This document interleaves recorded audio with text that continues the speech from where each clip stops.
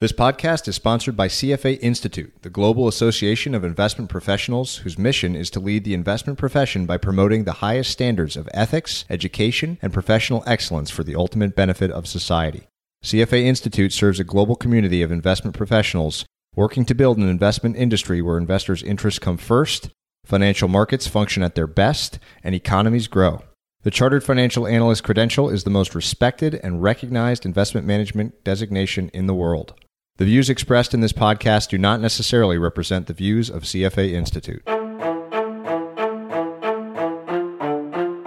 Hello and welcome, everyone. I'm Patrick O'Shaughnessy, and this is Invest Like the Best. This show is an open-ended exploration of markets, ideas, methods, stories, and of strategies that will help you better invest both your time and your money. You can learn more and stay up to date at investorfieldguide.com. Patrick O'Shaughnessy is the CEO of O'Shaughnessy Asset Management. All opinions expressed by Patrick and podcast guests are solely their own opinions and do not reflect the opinion of O'Shaughnessy Asset Management. This podcast is for informational purposes only and should not be relied upon as a basis for investment decisions. Clients of O'Shaughnessy Asset Management may maintain positions in the securities discussed in this podcast. My guest this week is Ash Fontana, a managing partner at venture capital firm Zeta. Zeta invests in companies which build software that use artificial intelligence methods like machine learning to predict and prescribe outcomes. Ash's combined experience as a founder, entrepreneur, and investor give him the perfect background to discuss with us one of the hottest topics in business and investing. This conversation is useful for anyone trying to evolve their own way of dealing with data. Of particular interest are the ways in which Ash and his team evaluate data sets and how they think about competitive advantage in this new world, where Ash advocates a new term to replace the concept of moat, something he calls loops. If we can use data to do things better than humans, or if we can supercharge our intuition with predictive models, we can harness the power of this new technology. What Ash has taught me is that data itself is dumb, but great data sets can represent the fuel for incredible companies. Let's dive into how that may be. Please enjoy this conversation on how AI is changing business and how we might profit from that change. So Ash, you run one of the more focused and specific strategies of anybody that I've come across. A good place to start would be a quick description of the strategy itself, the types of businesses that you're looking for, and then we will dive into the very interesting topic that is AI. Yeah, so essentially we're investing in what we think is a fundamental shift in computing, and therefore a shift in the technology industry, and therefore a shift in how you invest in the technology industry. And that is investing in things that don't just give you calculations quickly or put things in and out of a database quickly, but investing in things that give you predictions. And those predictions are super relevant to your business or create like real value for your business. So we invest in those sorts of companies. Now, what does that mean from the bottom up? It means they're collecting unique data and then they're compounding the value of that data with some sort of intelligence system. Usually that's machine learning. Sometimes it's something more simple than that. So that's what we invest in. In terms of stage, pre-traction, it's when the company has, for us, it's when we can see that the data is going to be predictive of something really valuable, and we can talk to customers and say, would you find that valuable? How valuable? And then we go from there, and we help them actually put it into market. One of the things that I'd like to focus on today is how this new kind of way of thinking about things may disrupt old models. And we went back and forth a little bit ahead of time talking about SaaS businesses, or just software businesses more generally speaking, which dominate today. Yeah. They've had some of the most attractive economics. You've got some of the most incredible companies like Vista that have rolled these things together, or Constellation Software. Yeah. And there's this incredible honeymoon right now with the software business model and its unit economics. So I think you're a bit of a contrarian on the future of that model relative to data-driven or AI-driven business models. So maybe give us your perspective on that. Yeah, and I think the key word there is future. So right now, vertical market software, as Constellation call it, or SaaS, or whatever you want to call it, is the opportunity of a lifetime. Particularly for entrepreneurs. I mean, if you're an entrepreneur that has some experience in some business and you notice the software is bad, just creating better software that's really sticky is an amazing business to have. It provides you, essentially, if done well, with an annuity that can earn you some great cash for the rest of your life. Then obviously, as an investor, that's a very high-quality revenue stream. So to be clear, right now, it is the opportunity of a lifetime. That's not a mirage. It's actually generating cash on a repeating basis for people that they can compound very nicely year over year. But empirically, we're already seeing some of those rates of return start to shrink in Constellation, whatever, if you look at their results. But the point is, if I look out to the future, I see the basis of competitive advantage shifting. And so the reason that SaaS companies have high quality revenue streams is because people have constructed them that way. However, the reason SaaS companies have some degree of competitive advantage is because software was quite hard to build, or has been quite hard to build. To get all the bits together, put them in the cloud, and make them reliable and whatever else was hard. But it's not hard anymore. It's really not. There are so many sort of Lego blocks that you can play with now, APIs, infrastructure services from Amazon, whatever else, that you're sort of just assembling those, and that doesn't require the degree of skill that an advanced computer scientist has, for example. So if the basis of competitive advantage is shifting away from that because it's easy, what is it shifting to? What's hard? And what's hard is taking technology from something that does something for you, like executes a workflow, to something that makes a decision for you. And that's really hard because you've got to figure out, like, what decision are we trying to make? What's it worth to people? How often do we make that decision? What are the costs of getting that decision wrong versus right? And what data do I need to teach it appropriately? Is it going to stay stable? Do I need to keep feeding it data, et cetera, et cetera, et cetera? So that's the shift. And bringing this back to like my job is to invest on a 10-year horizon, not a 3-4 year horizon. So, if I was investing on a shorter horizon, I would be investing in SaaS, but I'm not. And so I have to think about what companies are going to still be competitive in 7 to 10 years, which is the point at which we're likely to exit an investment. And so they have to be valued really nicely by the market then. And I don't think SaaS companies will be. One of the things you've written quite a bit about is the potential difficulty of unseating incumbent companies and these massive technology companies that have certainly won this market cycle. The engineers and minds and resources and data centers and everything behind a Google seems incredibly daunting to face as a startup company. So talk about how you think even young companies might be able to compete against clearly smart, sometimes very fast-moving, incredibly well-resourced incumbents. I think it is just about picking a market. It really is about picking something that they have no strategic imperative to be in, that is just in aggregate not big enough for them. It's not going to put a dent in their revenue, so to speak. And it's not something that they can enter, or a market they can enter without a lot of grunt work, basically. And so practically what that means in our field, I guess you could call it like vertically applied machine learning. It means going to an industry, like, for example, a company that I work for called Tractable. They went to the car insurance industry and they collected one of the 3 best data sets, which was pictures of crashed cars. And they built a bunch of really good computer vision systems on top of that. And they can now recognize damage in the picture of a crashed car to the point where they can automatically process an insurance claim, like make that repair replace decision. And getting that data set took us a year. And negotiating the deal was really difficult. And then building those models took 3 years to get to human accuracy. Now they're beyond human accuracy. They're compounding in accuracy really, really quickly. But that was a lot of grunt work. And that market as a whole is not that big. It's less than $1 billion in revenue. And so these companies are just not going to care about it. These Googles, Amazons, Facebooks, they're not going to care about that. So that's the play. And, this flows through to how an investor should behave in this market too, which means they should size their funds appropriately. One of the things you hear often from VCs is that the potential market for a business needs to be massive because you need home runs in a VC portfolio to make the overall fund's returns. It seems a little at odds with your answer, which is that focus on smaller markets that the bigger firms maybe aren't attacking. So how do you square those ideas? Oh, I just think that view of venture capital is fallacious. I think it's bizarre because, 1, it's not the only way to do things. And 2, it's actually empirically not that successful a strategy. And to clarify, that is raise very big funds, try to be in the best companies, the once-in-a-generation companies that are worth $10, $20 billion or so, and try to have a meaningful amount of ownership on those companies so you can return your billion-dollar fund. It's not that is a bad business. It's sort of unproven deploying that much money in venture capital. We haven't been through full cycles with a lot of those funds that are that big yet. Early indications are not super positive, but they're certainly not definitively negative.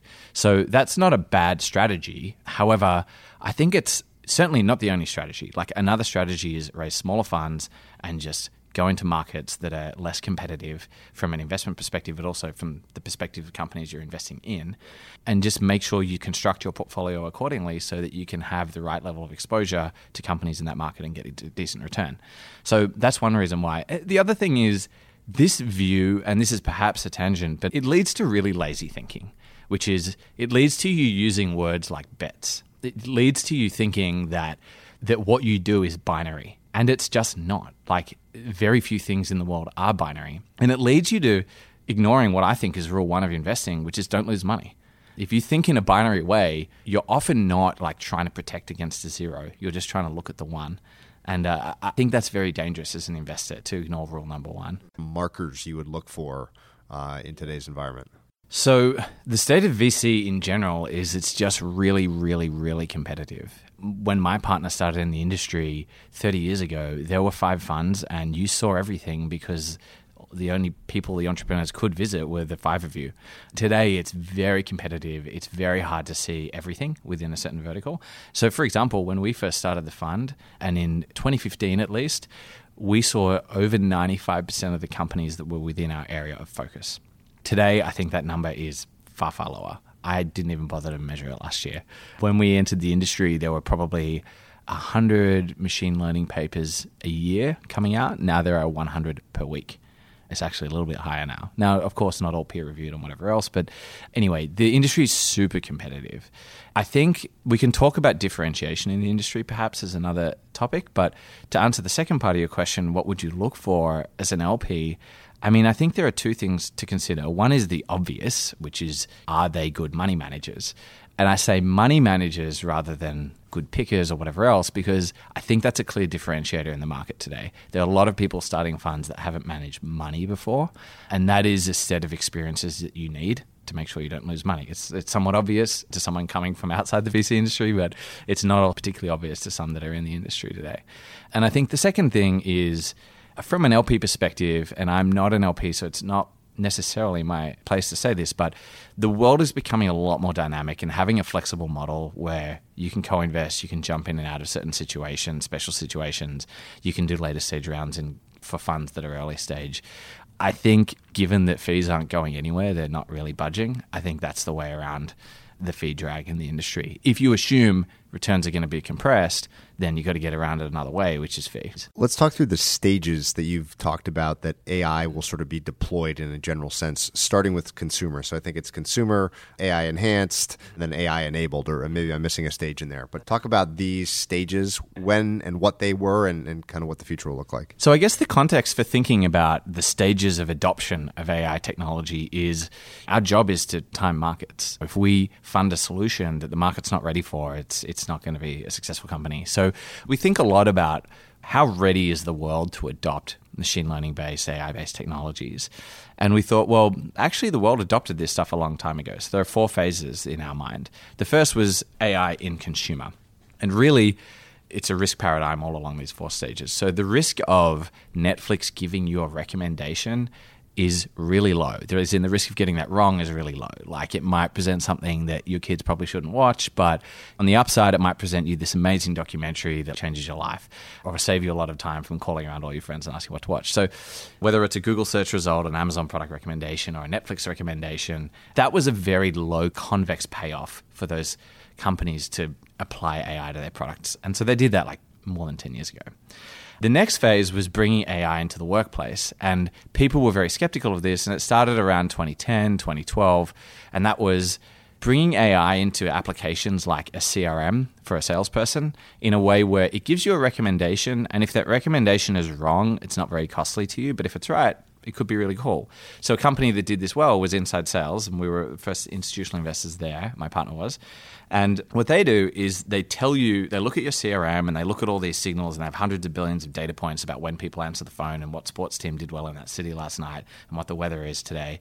And they figure out, okay, who should you call next? Who's most likely to say yes to a deal at 10:42 a.m. on Tuesday? And the cost of getting that wrong is not very high. You may get shouted out on the phone and you hang up and you move on. The cost of getting it right is cool. You get a new deal. So I think people are pretty comfortable with AIs recommending stuff to them. The next phase is what we call sort of AI enabled, which is completely changing a workflow in an industry to the point where the AI is essentially doing it for you with some supervision. So an example of this is the car insurance example I brought up before, where the AI is actually making the repair replace decision. Now, there is a human in the loop just making sure the decisions are right and sort of correcting 1 in every 10, 1 in every 100, 1 in every 1,000 as the AI gets better. But it's making a decision that has a real impact on the business. And if it gets it wrong, the whole system is sort of worthless. The fourth phase, which is really exciting and where I spend most of my time, is in this whole area where AI is able to do things that we just can't do as humans, make decisions we can't make. And so these are particularly decisions in complex systems like energy grids or healthcare systems or biological systems. And at this point in time, the AI technology is not necessarily good enough to rely on to run a power grid, and we don't really trust it for that reason. And so the adoption of those technologies is sort of still probably a few years off. And so in a sense, we're spending a little bit less time there than the sort of the third phase, but in a sense we're starting to spend more time there because we're looking 3-5 years out. Maybe we could try to generically draw one of these companies, kind of what these companies tend to look like. So my mind immediately goes to, well, there's the raw data. So let's talk about that. You know, what the edges are there. What are the interesting ways it gets collected? How do you identify what might be an interesting data set? All those sorts of things.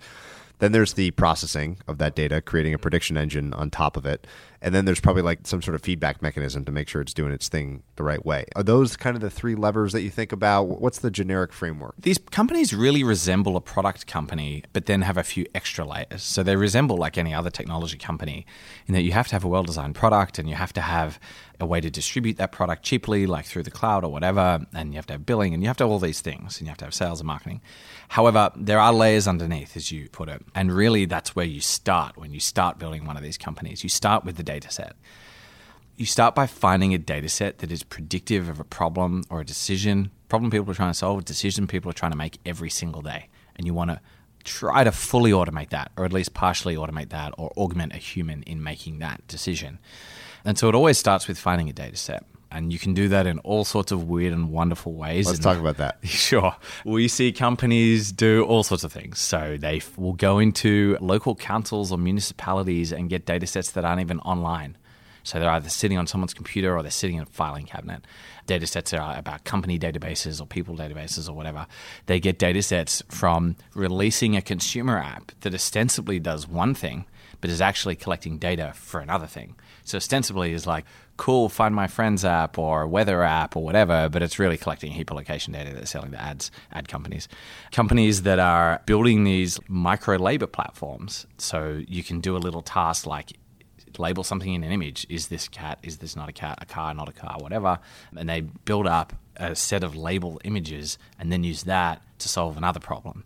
Like what product is in this picture? And build a retail inventory system that's more accurate than the current ones, which is a low bar.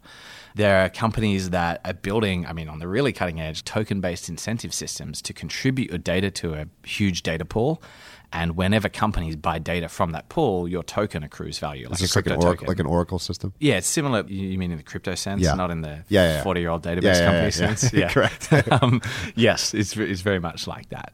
And so your crypto token accrues value by contributing data to that system. Or you can do it the other way around where the data is held by the company. So, for example, this company I've supported since the start that's called Numerai. They have a bunch of financial data, and then people build models on that data and they contribute their predictions. And if those predictions are right, they trade on them, they make money, and then that accrues back to the value of the token, which you get by submitting good predictions. So talk about the feedback part of this. So I'm very familiar with Numerai, so maybe we could use that as an example. So you've got a data set. Let's take that for granted. You've got people competing to basically build that prediction engine that best predicts some other set of outcomes. And then the feedback mechanism is, it feeds back in and you make money. How important is that piece of the pie when looking at these companies? Crucial.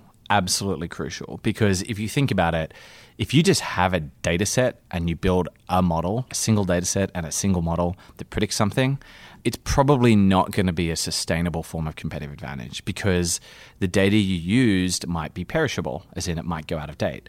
Or it might be fungible, as in there might be another data set that's slightly different, but actually is able to predict the same thing.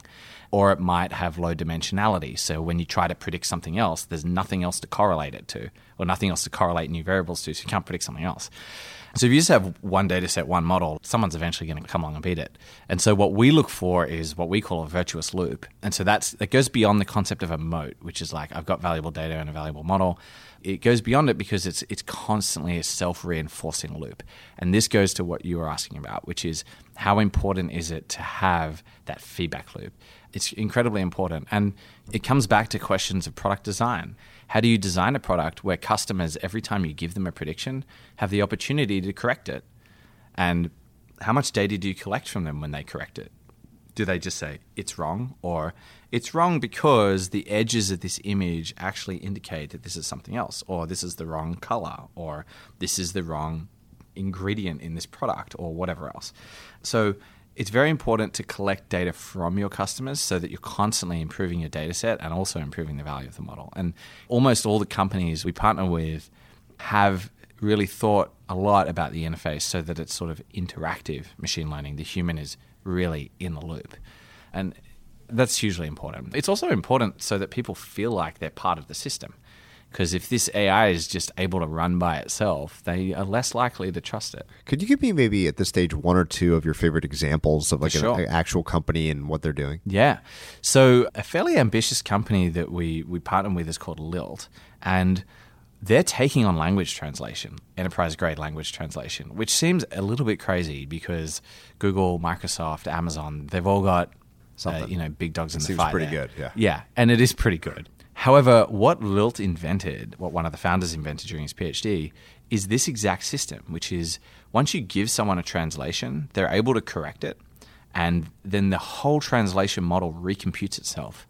So, for example, on Google, if you see a translation that's not very good, one, it's not very easy to figure out how to correct it, and when you do correct it, it's not actually reincorporated back. So next time, if you put the same words in, it'll spit out the same result.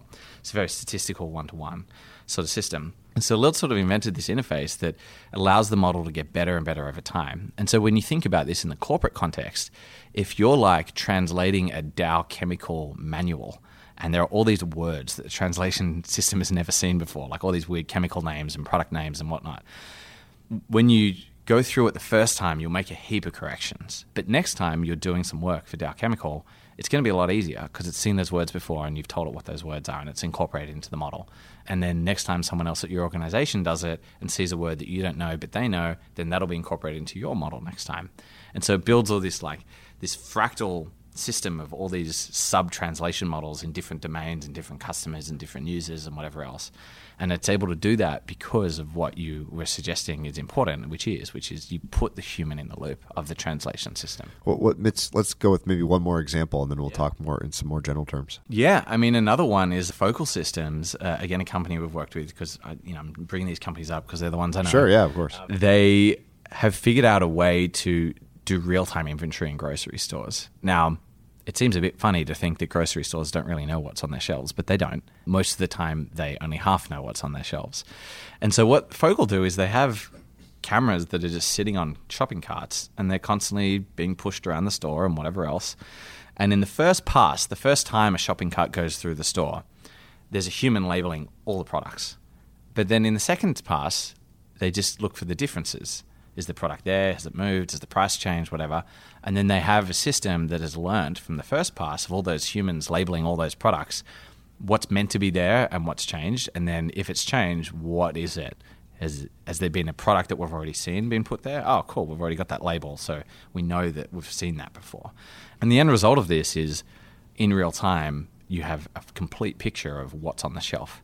And so the business value of that, of course, is you can quickly restock shelves. Getting back to the investor hat, looking at all this stuff, you wrote a very interesting post about the potential winners in this world are going to be companies that are sort of AI from the jump versus companies that are older and trying to sort of shoehorn this new way of thinking into their old models. And there was kind of 3 specific reasons why you felt that was the case. Maybe we could go through each of those. Yeah. I mean, one of them is the product design, which is what you've already brought up. And that is from day one, you've got to think about what data you can collect on a consistent basis from your customers through the interface. So how do we design this thing so that it is not just click this to get that, it's click this to give us data so that next time we present you with something to click, it's less likely you're going to have to click it.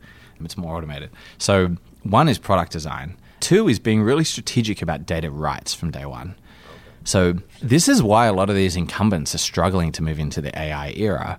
Salesforce is a phenomenal company. However, when Salesforce went to market, if people can remember, which most won't, they were trying to convince people to put data into the cloud. And that was really scary for a lot of customers. And so one way they got customers comfortable with that was they said, look, we're not going to see your data. We're not going to keep your data. We're not going to touch your data. Now, fast forward 20 years, when data is so valuable and you need it to develop these predictive models, they're sort of struggling and they have to go back to their customers and renegotiate stuff and whatever else. And now they've done a good job at that, but that was quite a transition for them. An AI-first company, on the other hand, from day one, just doesn't work with customers that aren't willing to be part of the data co-op or the data coalition, so to speak. And so the first is interface. The second is being really strategic about that.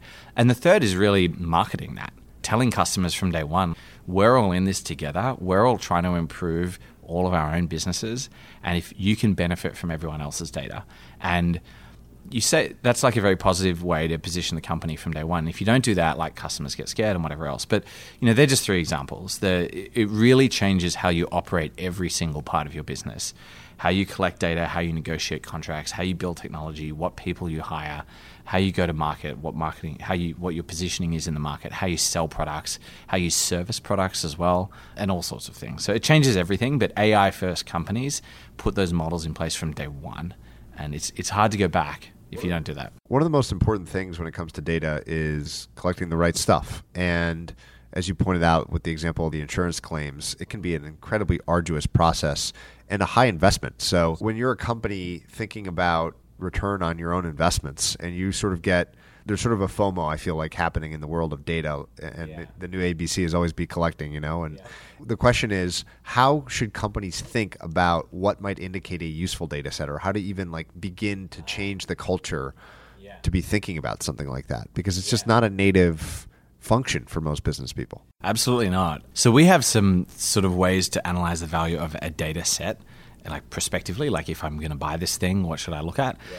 But then also, once you've built these models, how do you know they're valuable as well? So on the data set side, there's sort of 5 basic things we look at. The first is it unique? Was it hard to get? Can anyone just go and get it as well? Download it from the SEC or whatever. Yep.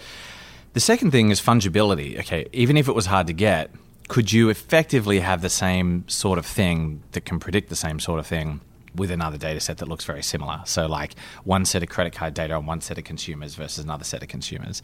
Yeah, technically they're different data sets. They might have been hard to get, but they can sort of predict the same things.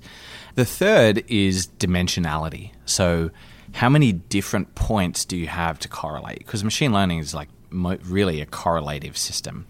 And so if you have different dimensions, if you're sticking with the consumer example, if you have the dimensions of age, gender, household income, whatever else, if you have 10 of those things, you can predict way more than if you just have age. So how dimensional is the data set? Variables, basically. How many variables? Yeah, exactly. How many variables? And then there's breadth. Is it across a large swath of a population, sticking with the consumer example, or a segment of that population? And therefore, is it representative of something that you're going to predict across a population or not? And the final one is perishability. So how quickly will it go out of date? So financial data goes out of date really quickly. Contact data doesn't really go out of data, personal contact data.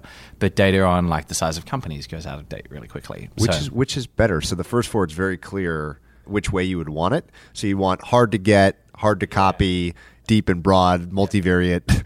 But the last one, I'm not entirely sure. That's a really good question. Or less perishable. It depends on how you're collecting it. If you have a direct pipe into something that's super perishable, that's really valuable, because if anyone else even gets access to that for a second, that doesn't matter. So if you have exclusive access to a highly perishable data set, that can be really useful. But if you have one-time access to it, you better hope it's not very perishable. So it just depends on what it is. So that's in terms of assessing the value of data sets. That's awesome. Great list. Yeah, well, it's a starting point, right? And it's all relative, and we keep a log, when we look at companies and research companies, of how they sort of rank in each dimension. The really tough work is how do you assess how predictive that data is of something? And how does that generate a competitive advantage? So this gets to how do you assess the models? And this is tough because it basically requires you to go deep into the machine learning experiments these companies are running, or the modeling experiments they're running. So we think about a few things. So 4 things. Firstly, is the model that you've built accurate at all? So have you used techniques that are able to predict something that at least has a path to getting better than a human? Is a typical bar you have. Not in every industry. You're not looking to fully automate stuff in all industries, but mostly it's like, can it fully automate something? So we look at the accuracy. Are you at 60% accuracy today? Well, if human level accuracy in this function, like in the car example or in inventory, the threshold is like 50%. So if you're at 40%, do you have a path? What are you going to try? Like, what other methods are you going to try to up that accuracy? So the first is the accuracy threshold. The second is the critical mass of data. So let's just say you got to 80% human accuracy on recognizing what terms there were in a contract with some machine learning model, some text processing model. If you only needed 100 contracts to feed that model, well, the next person that comes along is going to get 100 contracts and catch up to you really quickly. And this is sort of deceiving because ostensibly that's great for a customer, right? I feed in 100 contracts and I start getting value out of this system. It starts recognizing stuff for me, lease terms, whatever, automatically. But as a startup, that's not a good position to be in. So second is, what critical mass of data do you need here? The third is, what's the shape of the payoff? Is it convex or concave? So by convex, I mean, when you give me a prediction, is it great if you get right and doesn't really cost me anything if you get wrong? Or concave, which is it's catastrophic if you get this prediction wrong, if you give someone the wrong diagnosis. And if you get it right, okay, cool, I'm already getting it right. So you think about like the shape of the payoff. And then finally, and this is a really hard one to determine, and that is stability. So every machine learning model is trained with a discrete data set. It's not trained with all the world's data about something or other that will ever exist, because we're at this particular point in time, we're at T0. So over time, as you feed it more and more data, will some biases start coming out in that model, and will it start doing crazy stuff? And we see this in a lot of like text generation models. Microsoft had this famous Twitter bot that as it started getting fed more and more data, it started saying really, really silly things. It became like a racist. Yeah, it was horrible. Absolutely horrible. But what you see there, it seems silly to bring up that example, but you see that in the industrial context all the time. Because when you first build a machine learning model, you put human knowledge into it. This is what we think is predictive. And then it'll learn and correct and reweight things, like all the different features that you thought were predictive. It'll go, well, you were sort of wrong on that and you're actually more right on these. But over time, those original biases can play out in different ways. Yeah. The side question is regulation. So this idea of potentially catastrophic outcomes happening because of an entirely machine-enabled prediction is interesting from a regulatory standpoint, because often regulation follows acute specific examples that everyone kind of latches onto the narrative around. So how do you think that regulation will change or affect this investment landscape? Firstly, it depends on your view of how regulation works. How do political systems evolve? Do they follow technology or do they lead technology? If you look backwards, you could probably generally say that regulation follows technology. We figure out something new and then we just quickly scramble to regulate it. So that may happen here. One, because AI is developing so quickly. Fast, yeah. So fast. It's like crypto too, same idea. Yeah, exactly. You cannot possibly stay ahead of it. And two, the benefits of it are huge. So you're not going to take something away from people once they have it. So in a way, regulation is going to follow technology, I think. What does that specifically mean in AI? It means we're going to scramble to understand the AIs. That's step one. What are they even doing? How are they making these predictions? And that is a really interesting area of research and a really important area of research, not just for regulatory reasons, but also for business decisioning, which is making models decomposable. So it gives you this prediction, but what were the steps to get to that prediction? Right. And in a really deep neural net, 800,000 layers, whatever, that's pretty hard to decompose all those steps. But in simpler methods, more regression-based methods and the basic optimization methods, you can actually break it down into the steps and go, oh, okay, there was a bias at this step in the credit decision or whatever else because it was fed this bit of data at this point. So it'll probably follow, regulation will probably follow technology. Step one will probably be just understanding it.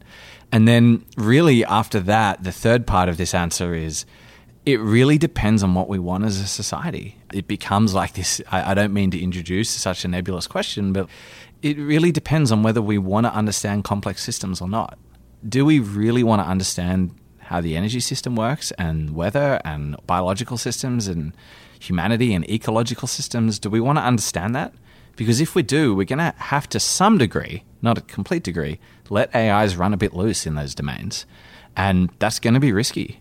But the payoff is huge because what we do know is that we absolutely don't understand those systems today. We've got no hope. As human beings, we cannot throw that many variables into our head and compute them.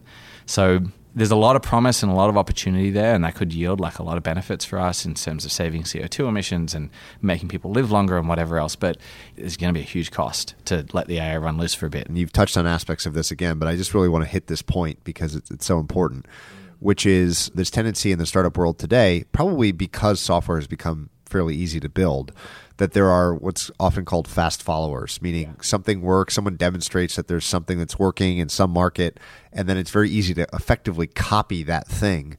And sometimes it's the bigger companies copying the upstarts, like Instagram ripping off Snapchat or something. But in this world of AI business and investing, how do you prevent or look to prevent that same problem of other companies playing catch up and kind of eating your opportunity? Yeah, and this goes back to loops and finding that virtuous loop. And as soon as we've identified that, that's when we invest because we see the runaway advantage. And so this is when we go back to those 4 factors before, the minimum algorithmic performance, like the minimum accuracy you need to have a solution that's better than a human or is able to get to sufficient degree of automation, how much data you need to get there, and how much value it will provide, and will it stay stable over time. And so the sort of art we're trying to work on being better at is picking the right time to do that. Because if the accuracy is a little bit low, well, you can probably iterate on the model in a couple of weeks, and we can probably wait a couple of weeks to invest until it gets a bit better. If the critical mass of data is not quite there, as in you don't have quite enough data, or you know if you get another million data points, you'll be able to get the prediction to where it needs to be, well, that's a little bit longer for us to wait for you to get another million data points. And are you going to get picked off by another firm, or is another competitor going to enter in that time? And so that's a bit risky for us to wait that much longer. If the value is not there, as in if you haven't quite figured out how you can tie this prediction you can make back to the bottom line, you can make a prediction about yield on a manufacturing line, but you haven't quite figured out how to deliver that prediction to the person on the production line and help them actually go and fix something and change it and then tie that back to a dollar amount, well, you're probably going to have to spend another 12 months with customers or building an integration into something or whatever. And so should we wait 12 months and see if that's going to play out? Because once we know that, it's obviously a more valuable company, but again, competitor might have come in. And then finally, the stability point. Should we wait 2, 3, 4 years to see if your model is going to be stable over time? And so really, this is our risk curve that we're playing internally. What's the right risk-adjusted price to enter a company? And the risk depends on the model risk. And different model risks are able to be mitigated in different time periods. And so we just have to play that right. 1, so other firms don't come in and invest in a company, but 2, so other competitors don't come in. But the point is, tying it back to your question, once you've got all those things, you've got a runaway advantage, and fast followers really have no hope. So a lot of this is really nuanced and complicated, and so I want to make sure that we pause at intervals here to give more examples. And so maybe I'll ask for some favorites of yours in your journeys through AI companies. So the first would be your favorite moment of loop identification. Oh, okay. This is a good one. I guess I keep going back to this insurance one, but this is an easy one, but we will have a different example next time. It was basically that getting to human accuracy on that prediction problem took almost 3 years, but getting to superhuman accuracy took months. And then getting to that last 5% of accuracy, which is basically making it perfect, took weeks. And so that was loop identification, admittedly post-investment. But once I saw that, I just knew it was game over. And I just stopped looking at competitors. Favorite data set that you've seen? I think a company that we work for called Clearbit has built has done the whole thing of like building a consumer product that's really useful to people. It's a Gmail extension and it plugs in and it helps you find people at organizations and find their email addresses and whatever else. But then they use that data to make information about companies and title changes and things like that available through an API, so you can build all sorts of systems to find candidates or whatever else. And so I like this idea of providing like a free consumer product with super high utility, but it's a give to get model. You're giving up a little bit of your time and a little bit of your data or whatever else, but you're getting a product for free. So I sort of like those. They're harder. It's sort of like running two businesses, so they're really hard to pull off, but I sort of like that. Favorite objective function that you've come across? Oh, okay. I mean, there are some pretty weird ones in medicine. Let's hear 'em. I love that. I love weird. I guess, but some of them are pretty grim. That's okay. Well, I guess it's my favorite because of just how much suffering can be prevented by some of these things. And so a company over in Cambridge in the UK called Cambridge Cancer Genomics is working on this technology that will help you figure out mid-treatment for chemo. So say you're getting a 12-week chemo course. It'll help you figure out in week 1 or 2 if it's working. And so not only does that prevent you from getting 10 weeks of unnecessary chemo, which is just horrible and a huge amount of human suffering, but it may give you an opportunity to try another treatment type 10 weeks earlier than you would have otherwise tried it, and therefore nip the cancer in the bud, so to speak. And so the objective function there is treatment efficacy, but in a super granular way, like week to week, instead of waiting a full 12 weeks, getting a solid biopsy and whatever else. Yeah, that's a great example. I'm curious how much crossover you've seen into my world, into the world of finance. Obviously, quants have risen in the last decade to extreme prominence. A lot of the best performing asset managers, hedge funds, businesses, et cetera, have a heavy data-informed bent to them. And it's also interesting because I talked about this in a recent podcast with the chief data scientist for Neuberger Berman, which is one of the problems in machine learning and AI is non-stationary data. And so if the outcome that you're trying to match or optimize for is non-stationary, things get pretty tricky. And that's certainly the case with price, for example. But other things are more stationary, things like cash flow growth or sales growth. So I'm curious how much crossover you've seen or business models you've seen that are tailored to the financial world or to the public investing world. Yeah, so we see a lot. And obviously category one are people that have built predictive models that they want to just trade on, or new systems or new fund models or whatever else. So we've seen a lot there. We don't invest in that stuff. We're a fund. We don't invest in other funds. We invest in companies. On the company side, we see a lot of companies that have collected a unique data set and want to either just sell that data set in bulk to companies, to financial industry players, the trading firms. And again, that's not really what we do because that has limited competitive advantage. Like once the data set's out there, you can't sort of resell it to the same customer and whatever else. You can't accrue more value over time. The reason that where we mostly fall down in companies selling data to traders is like, what's the end game? As in, what's the end state of this little system you're creating? The end state is that if you sell it to everyone in the market, no one has an edge thanks to your data. And so either, you can make the argument it's the new normal, everyone has to have it, it's like the Bloomberg terminal, and everyone has to pay for it, or you can just make the argument that no one will pay for it anymore because they'll move on to the next idea. So it's tempting for startups to sell to this industry because buyers are really smart, they're really savvy, they know what to do with the product, and you don't have to teach them how to use these machine learning systems. They have deep pockets off. And also they got cash, and they'll give it to you quickly, because they don't have all these procurement systems and they don't have to integrate into anything, whatever. It's just, give us the data, let's get going. We've got to beat someone today. But they tend to churn really quickly. Yeah. So they can be good early customers, but not necessarily good long-term customers. So I believe that your investment thesis is mostly or all B2B. And I'd love to hear why that's the case. And then I'd like to do a fairly detailed dive into that stack and how you think about the opportunities at how that's changing, how the enterprise stack is changing, and why that might represent the best opportunities in this context. So 2 reasons why we only invest in B2B companies, one general and one specific to machine learning-based companies. The general is we just believe it's more of a science than an art. So consumer investing, at least we find really tough because you're trying to predict people's wants and trends and things like that. That's sort of hard. At least it's hard for us. We don't know how to do it. very well. B2B investing, on the other hand, is a little bit more of a science because, essentially, we've got a company and it's building a product, and then we can call up a big customer at GE or Pfizer or wherever and say, hey, this company's building this thing. Would you use it? Yes. How much budget do you have for it? This much. Who has to approve it? This person. When? 6 months. All right, we're investing. We just listen. It's very easy to be deductive about demand if you listen to customers really well. Whereas it's very hard to deduce demand from amorphous mass of consumers. And this sort of brings me to something which has been one of the most surprising things about being an investor over the years in venture capital is that you often think that the hardest thing about building a technology company is the technology. It's supplying a product that is really hard to build. And really, that's not what causes a lot of companies to fail. Mostly the engineering team is smart enough to build whatever they said they're going to build. They're going to do it. They'll figure it out. What's really hard is figuring out the demand, and that is the market. That's why most companies fail. And so I think it's more easy to be deductive about demand in enterprise. Now, the thing that's specific to machine learning and this like data and machine learning space with respect to B2B versus B2C is that we basically believe a lot of the B2C data sets are already owned by all the massive companies.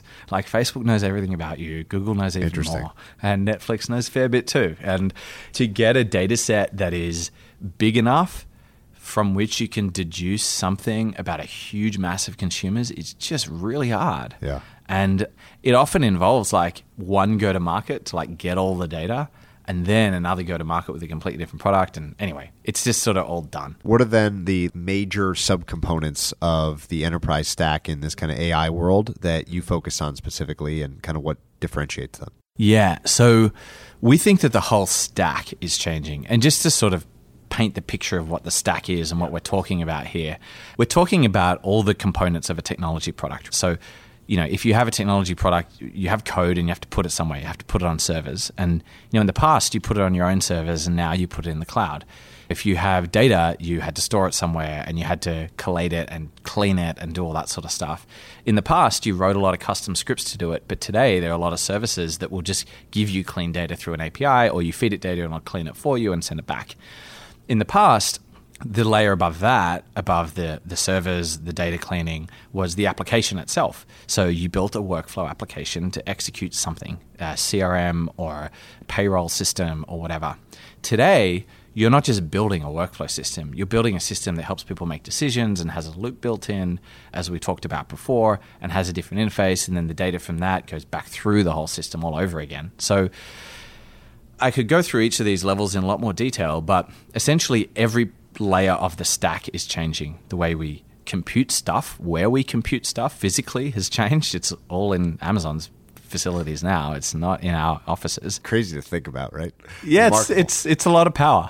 It's a lot of power. But they're doing a particularly good job, so I'm okay with it. And look, what it has enabled is like net probably really positive, right? Anyone in anywhere can just spin up an amazing technology product. And startups don't have to raise $10 million and rack their own servers. So everything about that has changed. And we mostly focus on the application part of this. And that is, in every industry, this is our job.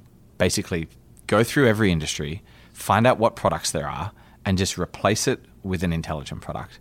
So find a workflow product like a payroll system and just find a team building the smarter version of a payroll system. The version that is able to not necessarily pay you on 2 weeks, but is able to automatically advance you 4 days because it's seen what you do with your money in other ways, and it knows it's it's going to be fine, and you're a low churn risk at the company. You're not going to leave in 4 days, so it's fine. Or find a CRM system and build a smart CRM system like Inside Sales that tells you what lead to call next. Doesn't just turn up to work in the morning, give you a list, and you have to figure it out. So we just systematically go through all these industries and replace that application layer. Now, we do work with some companies working at the data layer and also the infrastructure layer. So at the data layer, again, a company called Clearbit, it'll just feed you clean data on companies. Already clean. This is how many employees they have. We've checked it. It's fresh. It's within 30 days old. You don't have to go and do all that data cleaning. And like entity resolution. Is this company the same as that company? It'll just give it to you. So that's like what we call data as a service. It's like playing off software as a service. So we do work with some companies there. And then we're increasingly working at the infrastructure layer. And that is, it's all well and good that Amazon can go and compute all your things that you want to compute. However, it's not necessarily in Amazon's interest to compute it in a cheap way for you. And so how do you build bots that essentially tune up and down how much of Amazon's computers you're using, what type of computers you're using, like the really expensive chips or the cheap chips, depending on if you're training a model versus just doing a calculation, what time of day you're doing it.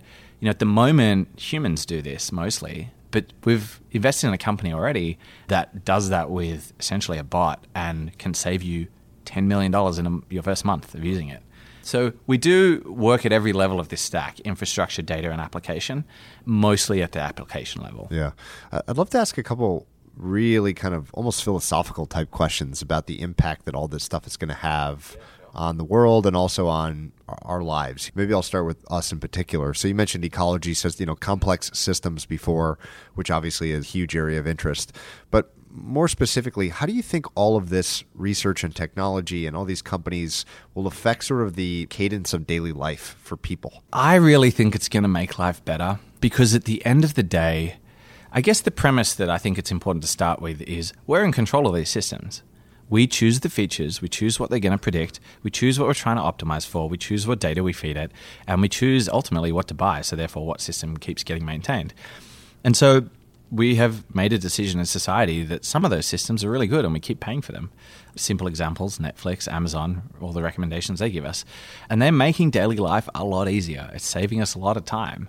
We're also choosing in certain industries to adopt certain systems. In manufacturing, we spend a lot of time in manufacturing.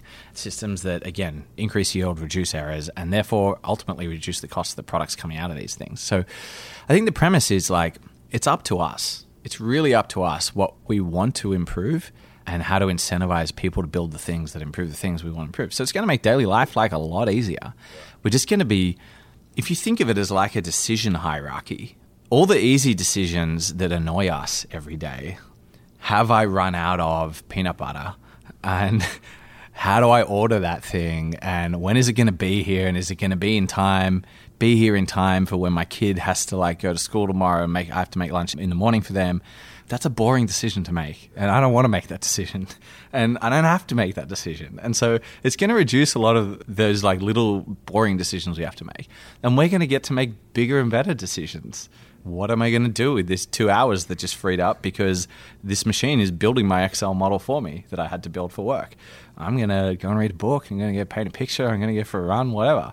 So it's up to us. What are the biggest problems that you are most excited about these companies and what they're tackling? Yeah, it's in the realm of, I guess I call societal systems. And it's in the realm of these AI-enabled systems that they're making decisions that, again, we just can't make because it's just so complex. And so I work with this company called Invenia, and they are optimizing the 5 biggest power grids in the US. And so what they're doing is they're improving our 24-hour ahead, our day-ahead prediction of demand and supply. And if you think about it, if we get that wrong on the downside, if we don't supply enough power a day ahead, there are blackouts. There are blackouts everywhere. But if we supply too much, then that power has to go somewhere. The electrons are being created. They've got to move somewhere, and we sink it into the ocean. And so it's amazing how much impact they're having by building these incredibly complex ensemble of machine learning systems to predict the weather and how power physically moves on this part of the grid versus that part of the grid. And if you add a battery on this part of the grid, can you store it for a bit longer? And how does that affect the delay in the provision of power? So they build all these systems and make all these predictions, and they save so much CO2. So I'm really excited about systems like that in energy, in healthcare, and in smart cities, routing people and traffic and emergency vehicles and just resources and supplies better. Throughout society. You've obviously mentioned the key variables, several interesting lists of key variables for evaluating things. And I'm coming back to this idea of the scrap value of a model. And one of the big trends in my thinking and in the investment world's thinking is the rise of intangible assets and the fact that being a deep value investor or something where in a liquidation you could still be protected on the downside is kind of out of favor because what's Facebook's most valuable asset? Well, probably it's network effect. And a network effect is if the company's no longer there, the network effect is no longer there. But this is actually an interesting return to almost like an old line company where it may not be a factory or a machine or a plant that you could sell off, but now it's a model. Yeah. So how do you think about the valuation mechanism. Have you seen that happen? Have you had a company fail and sell off its model? And if so, how did the buyer value that? Yeah, so this is something that I am really trying to work on right now, which is very practically, what was I doing last week? I was getting Michael Mobison's paper on measuring the moat, and is in conceptions of return on invested capital and other metrics that you use to try to understand the value of intangibles or intangible competitive advantages and applying it to data and AI. So that's what I was doing last week. So this question is like absolutely top of mind, and I'm going to put the answer to this in my book that it was written last week. But getting to your question of like, have I been in a situation where there was like a scrap value of the model and how did the buyer think about it and whatever else? No, because none of our companies have failed yet. But have I witnessed such a situation or been around such a situation? Yeah. And how do they value it? Honestly, today, for reasons that are not fundamental to this technology, but I think are a bit more temporal, as in just because this talent is scarce, most of these companies are valued by their talent.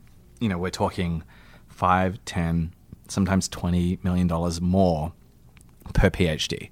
So that is someone with a PhD in a field of machine learning that from a legitimate research institution that is just incredible. And this is not silly, to be clear. Like, I don't think this is a silly thing. I think these people actually can walk into big companies and create way more value than that. So today, and again, I think it's just like this is a bit of a temporal thing, mostly on talent. Secondarily, models. And so how do companies value that? Essentially what they try to do, what they can't do, unfortunately, during a due diligence process, because it's sort of like giving away too much, is they try to apply that model to their own data, or they look at their own stack of what they're trying to do and see if it could make a prediction that would help them do that. So bring it to an example, autonomous vehicles. To build an autonomous vehicle, you have to get so much right. There are so many different machine learning models and non-machine learning models that you have to build to make all the predictions about whether or not a car will hit this or how fast it should go there or when it should slow down and whatever. These are all different models. And most of the companies building these autonomous vehicles don't have all of those models. And so a startup will come in and be working on one part of that really, really well, like object identification of people or predicting a movement of someone or gesture recognition. So they're really good at looking at drivers and what's happening on their face and figuring out if they're falling asleep. That is something that maybe if you're BMW, you have built a lot of cool things to like make your autonomous vehicle work, but if you can't wake up the driver when they do need to intervene, this is sort of useless and you're going to have a really terrible result. And so they'll try to sort of fit it into their model stack. And if a startup slots in really nicely into their model stack, then they go, all right, well, to get this autonomous vehicle working is going to require that thing. And then once we have this whole autonomous vehicle working, it's a bazillion-dollar industry or bazillion-dollar market. And, so we can ascribe some value to that.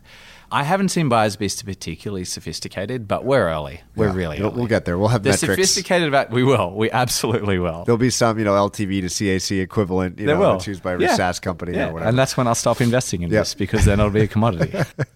The last question on the VC world, which I'm always interested in, is the role that VCs play, especially the earlier stage, the more they have to do this, in selling future bigger VC firms on continuing to fund their business. So I'm curious what your experience has been in that paradigm. I don't know how many businesses you've seeded. I'm assuming a lot of them or some of them have gotten some follow-on funding. And I'd be curious about how you think about that dynamic as an important function of your firm. Yeah. And so I'm in a particularly interesting place to answer this like right now, today, because as of about a couple of days from now, 100% of the companies we funded in our first fund will have been acquired or raised a follow-on round of funding. And to put that in context, the industry average is, I don't know exactly what it is, but it's closer to like 20%. How many companies is that? In Fund 1, it was 16. And then Fund 2, we will invest in about 24. So I think two things are happening there. So to answer your question, it is a big part of our job is to help companies stay alive. And they stay alive by either being really profitable or getting more funding.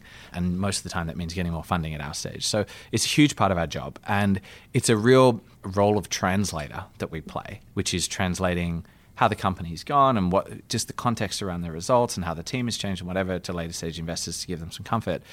And in a sense, I think we've had a good experience there because we know one area pretty well. So when we say something about technology in this area, it's afforded a little bit more weight. In another sense, the trend is just in our favor. A lot of later stage investors now are really excited about the potential for this technology. And so if all we're delivering them is to companies with this sort of technology, where our base rate of success is just going to be higher. There's a secular trend there. So there's that. A really interesting conversation I had with someone yesterday was around why do it? Why translate? Because as in, why let later stage investors come in and invest in your companies, and why put all this effort into helping them understand these companies so that they can invest some money into it? Because what you're really doing there is you're solving for a market inefficiency, which is that the market doesn't understand why this company is so valuable. But you're letting someone else profit from like resolving that inefficiency. It's sort of silly. The reason we do it is because, one, we don't necessarily have funds that are big enough to fund a company ad infinitum. And we also would like some other investors to get involved in the company because they bring to bear some experience sometimes. And, it's a good test for the entrepreneur to like see if they can articulate their company's vision and strategy and whatever else to the market and get feedback on that. So there are reasons why you pitch other investors for follow-on rounds, but it's sort of a funny thing. I don't think someone coming from another industry would like intuitively think that, every one of our companies should be funded by a later stage investor. They would probably think, I have to keep funding that myself. Yeah. And in a sense, that's what a lot of really successful investors have done. When Berkshire was investing in companies early on, if the company was doing well, they didn't let anyone else in. And that's their whole pitch. They go to founders of family businesses generating good income and say, we'll fund you forever.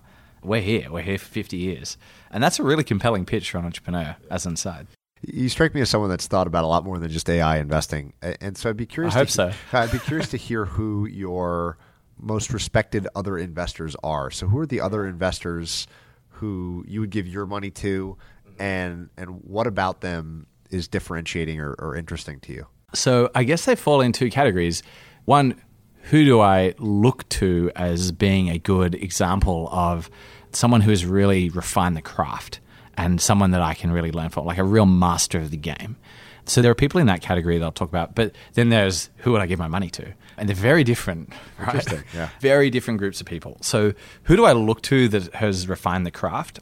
The first person that comes to mind and the first book I buy anyone who starts working with us is The Most Important Thing by Howard Marks. And the reason is like a pretty self-centered reason, in that I am someone who just really has an aversion to doing things other people are doing, and he does too. And he has just put language around what it means to invest in things that other people aren't interested in, and like why that is the most important thing. And so I really look to him as someone who inspires me to keep going down that path, because it's pretty hard to just keep doing things differently to others over time. So I look to him a lot. I look to people that are just completely process-driven and people that are absolutely obsessed with process. And so a lot of those people aren't in the venture world. They're in the later stage investing world. So it's people like Jeff Horing at Insight, or people in like the growth stage that like really look at numbers and break down markets very, very carefully. And like, we have less data than them when we're investing, but it doesn't mean we can apply less process. We can still build that uncertainty into our models. So I look to people like that.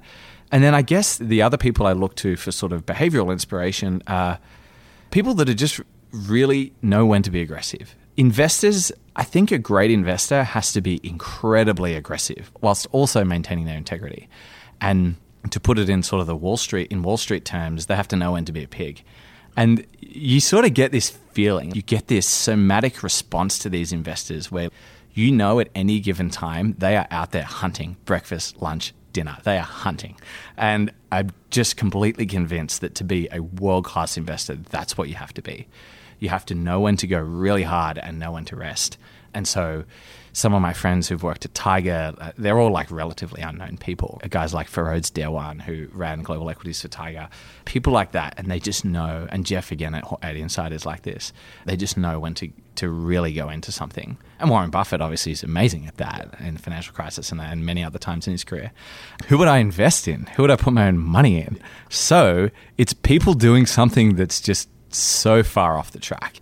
Basically, people that have no competition is who I'd put my money in. So it's the angel fund in Estonia. It's, your friend Ali, who was on the podcast, investing in debt that no one wants to touch. or that just hasn't existed before. Like that debt product didn't exist. He put out a tweet yesterday about bail bonds. Like no one wants to touch that stuff. So he's going to have no competition. He's just got this beautiful green field ahead of him. It's people in really innovating on the modality of funding. So they fund companies in a completely different way, like what a lot of people on AngelList do, which is they fund people with smaller checks, with higher velocity checks, or their process is so different, or it's just people doing something that no one else is willing to do. If you were investing, if I said, you're banned, you're not allowed to invest in another single AI company, where do you think you'd go next? A really good question. It's hard because I think that's like saying you can't invest in anything that uses computers. And because for us, and maybe I've just completely deluded myself at this point, but we just think the whole computing has changed forever. Computers are really a lever for human capacity. They allow us to calculate things really quickly. And we think that the ability for computers to make decisions gives us more leverage, and there's no going back there. More leverage over everything else in our world. And so it's like sort of saying you can't use computers. So that doesn't make it a bad question. It's just like makes it a hard question, given my frame of reference. So what would I invest in? I would play to my strengths, and this is going to be a really surprising answer for you, but I'd be investing in food. And the reason I said play to my strengths is because, sort of unknown, my family is really big in the nut industry. And we have... The scale is not necessarily the most interesting thing about that, and I won't talk about that here, but the vertical integration is interesting. So we do everything from the genetic testing. We invented the harvesters. We build the harvesters and manufacture the plastics for the harvesters in Italy. We actually grow stuff, of course. We do all the food processing, but we also build all our own software. And so we build our own mapping software. We build our own optimization software. My uncles, who have a computer science background, built this software where you can pick a tree anywhere on the planet that we own and dig into its entire life. And you can know when it had this bug in 1974, or like what was its yield in 1983. And so that's an amazing asset, but we're not making the most of that asset because we don't really do consumer. We sell to supermarkets and confectionery companies and stuff like that. So I think it just comes back to like, where do you have some degree of leverage? And the reason I started investing in this AI stuff was I had a great network from AngelList, and I had some experience working with data from the company that I had started. And then I obviously had a fantastic partner with a heap of experience in that industry. And so you just, where do I have some leverage? I had a bit of leverage there. If I go to something else, I'd probably just pick that, and I'd probably make the next great bar company, even though that's a bit crowded. What was the company that you started? It was a company called Top Guest, and so we helped huge travel companies. Our clients were United, Hilton, Virgin, companies like that, grab a bunch of this newly created social data. So this was back in 2009, 10, 11. All this data about what people are liking, where they're going, all this geo data, and combine it with all the data they already had. United at the time had 100 million Mileage Plus members, and then figure out, build a better profile of that customer and figure out where they wanted to go next. So, and then send them a deal, send them a flight, hotel, whatever. So it was, in a sense, marketing technology, in a sense, big data technology. Yeah.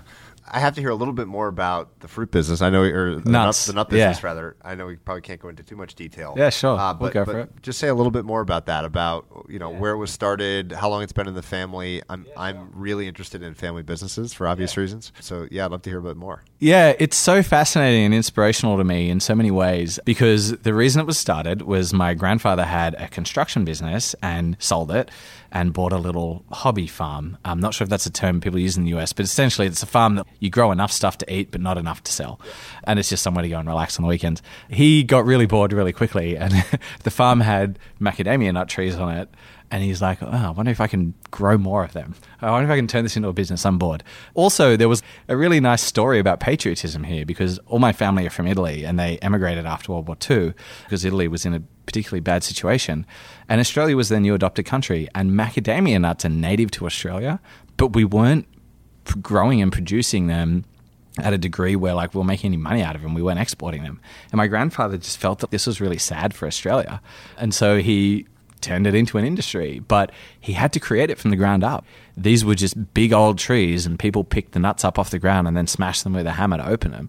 That's pretty inefficient. So he had to develop a harvester that could pick them up with these like weird plastic fingers. And then he had to develop a system to crack the shell. Now, I don't know if you've ever cracked a macadamia nut, but they're really thick. They're really thick. And so we had to develop this system, which is like, it's like a huge centrifuge, and the nuts are spinning around it, and there's all this compressed air ejecting them into the air, and then they're shot into blades, and then they hit the blade and they go down, and then the shell comes off, and then you have a nut. This really, and we have these like shotgun blade systems and all this stuff. We had to invent all this stuff from scratch, right? No one was interested in this industry. John Deere wasn't making harvesters for the macadamia industry. They didn't care. So we had to build it all. So it's a fascinating story because there's like a really sweet motivation behind it, in his patriotic motivation of his adopted country. And then there was this real challenge of building everything from the ground up. And he's such a first principles thinker. He looks at an empty plot of land and then just starts figuring out each step to get that to a productive farm. And then it's also a really cool example of vertical integration and how beneficial that can be. Really, growing stuff is growing food. Like, food is a commodity. It's not a business where you typically enjoy a competitive advantage. But we've enjoyed a competitive advantage in the industry and have like quite a lot of pricing power because we control every part of it. And because we control every part of it, we get efficiencies, supply-side efficiencies, that no one else gets. And so we can provide a higher quality product than anyone, really. I'm biased, but I'll send you some and see what you think. Fantastic. So it's a story of vertical integration, and that's something I apply to my thinking every day. I think vertically integrating around a customer need is absolutely crucial to really own a customer. And I saw that in action there. I can talk about macadamia nuts all day long. How involved have subsequent generations of the family? Like, what's the participation level down the stack from your grandfather in the family company? All the way down to my brother. So this is the other thing that's really cool about it that I forgot to mention in the last answer, which is that it's an example of a family business where everyone's involved and no one fights. And that's really hard. I mean, McKinsey has a whole practice around preventing this, right? Around how to manage family businesses. And I haven't really distilled why no one fights. I mean, maybe it's just the Italian thing where everyone expects a bit of yelling, but not too much, and so it's okay. Or maybe it's just that everyone has different skills. My mum's a lawyer, my uncle's a computer scientist, another uncle's an architect, and my brother's a horticulturalist and an architect. And so they all have different skills, and so there's no stepping on toes. So there's many things about that business which sort of make it a particularly peaceful one, and hopefully will be for a lot longer. But it's gone all the way down right to my brother right now, who lives in the middle of nowhere, Australia, and is learning how to... His process for sort of moving up the ranks is learning how to build a farm from scratch. And my grandfather's sort of making him do that. Last question, or last two questions, rather. First, what is your favorite macadamia nut story? Being chased by a warthog through a macadamia plantation in South Africa. I was in South Africa. We're running around the farms and whatever, and like seeing how they work with my cousin and my brother. And I wanted to go for a run one afternoon. And yes, South Africa's pretty wild. There are black mambas, there are lions, there are all sorts of things. And you wouldn't think a warthog is fast because they have really short legs, but I'm not a slow runner. This thing was so fast. And you wouldn't think a warthog can do much to you because they're not very big. It's like a little dog. But once they get their horns into you, you're in big trouble. And so I knew this, and I basically had to climb a tree to get out of its way, because that's one thing it's not very good at. My last question for everybody is for the kindest thing that anyone's ever done for you. This is a hard one, I guess, because you have your parents, you have my partners, and both in my current business and also Naval in the last company I worked for. It was just an amazing thought partner, and going to coffee with that guy every day was like a master course in sociology and anthropology and economics and whatever. But really, I think the kindest thing anyone's ever done for me, I'll pick the earliest example of this, but subsequent people have also done this. It was my economics teacher in my final year of high school. He realized pretty quickly, my penultimate year of high school, he realized pretty quickly that I sort of got it, and I read ahead a bit and I understood all the concepts and whatever. And so he said, look, I'm going to test you. I'm going to give you the final exam in a month. So this is a 2-year course. In a month, I'll give you the final exam. Basically, if you pass it, you can just never turn up to class again and do your thing. And I did. And so I had 2 years of semi-guided self-study where I could, read Adam Smith's book in the original text, or I could go and play crosswords, or I could learn about genetics from my really smart biology friend, or I could go back and do some economic stuff and like sit and trade for an hour or whatever. But the thing is, this teacher, he just let me run with it. He let me like run with my interests, because he could tell I was really interested in economics and I was not moving at the same pace, and he just let me go with it. And I think that is the kindest thing that you can sort of do for anyone, is just let them be who they want to be. Facilitate. Yeah, like you see amazing parents, and when their kid gets a little bit interested in something, they're like, really let them pull that thread. Or you see amazing bosses where they just give you enough rope, so to speak, to go out and take a risk and maybe fail, but like they make sure it's not a catastrophic failure. And, you know, Naval did this. He gave me so much autonomy at AngelList, and my current partner has just given me such a gift in terms of giving me autonomy, and I've tried to do that for others. But just letting people be who they want to be is, I think, a really kind thing to do, and that economics teacher let me do that, and that allowed me to have 2 years of self-study, which sent me in all sorts of wonderful directions. Well, I've learned more than usual in this conversation. I really appreciate all the time, all the fascinating ideas, and hopefully this won't be our last. Yeah, I have not. Thank you very much, Patrick. Hey everyone, Patrick here again. To find more episodes of Invest Like the Best, go to investorfieldguide.com/podcast. If you're a book lover, you can also sign up for my book club at investorfieldguide.com/book club. After you sign up, you'll receive a full investor curriculum right away, and then 3 to 4 suggestions of new books every month. You can also follow me on Twitter at Patrick_Oshag, OSHAG. If you enjoy the show, please leave a quick review for us on iTunes, which will help more people discover Invest Like the Best. Thanks so much for listening.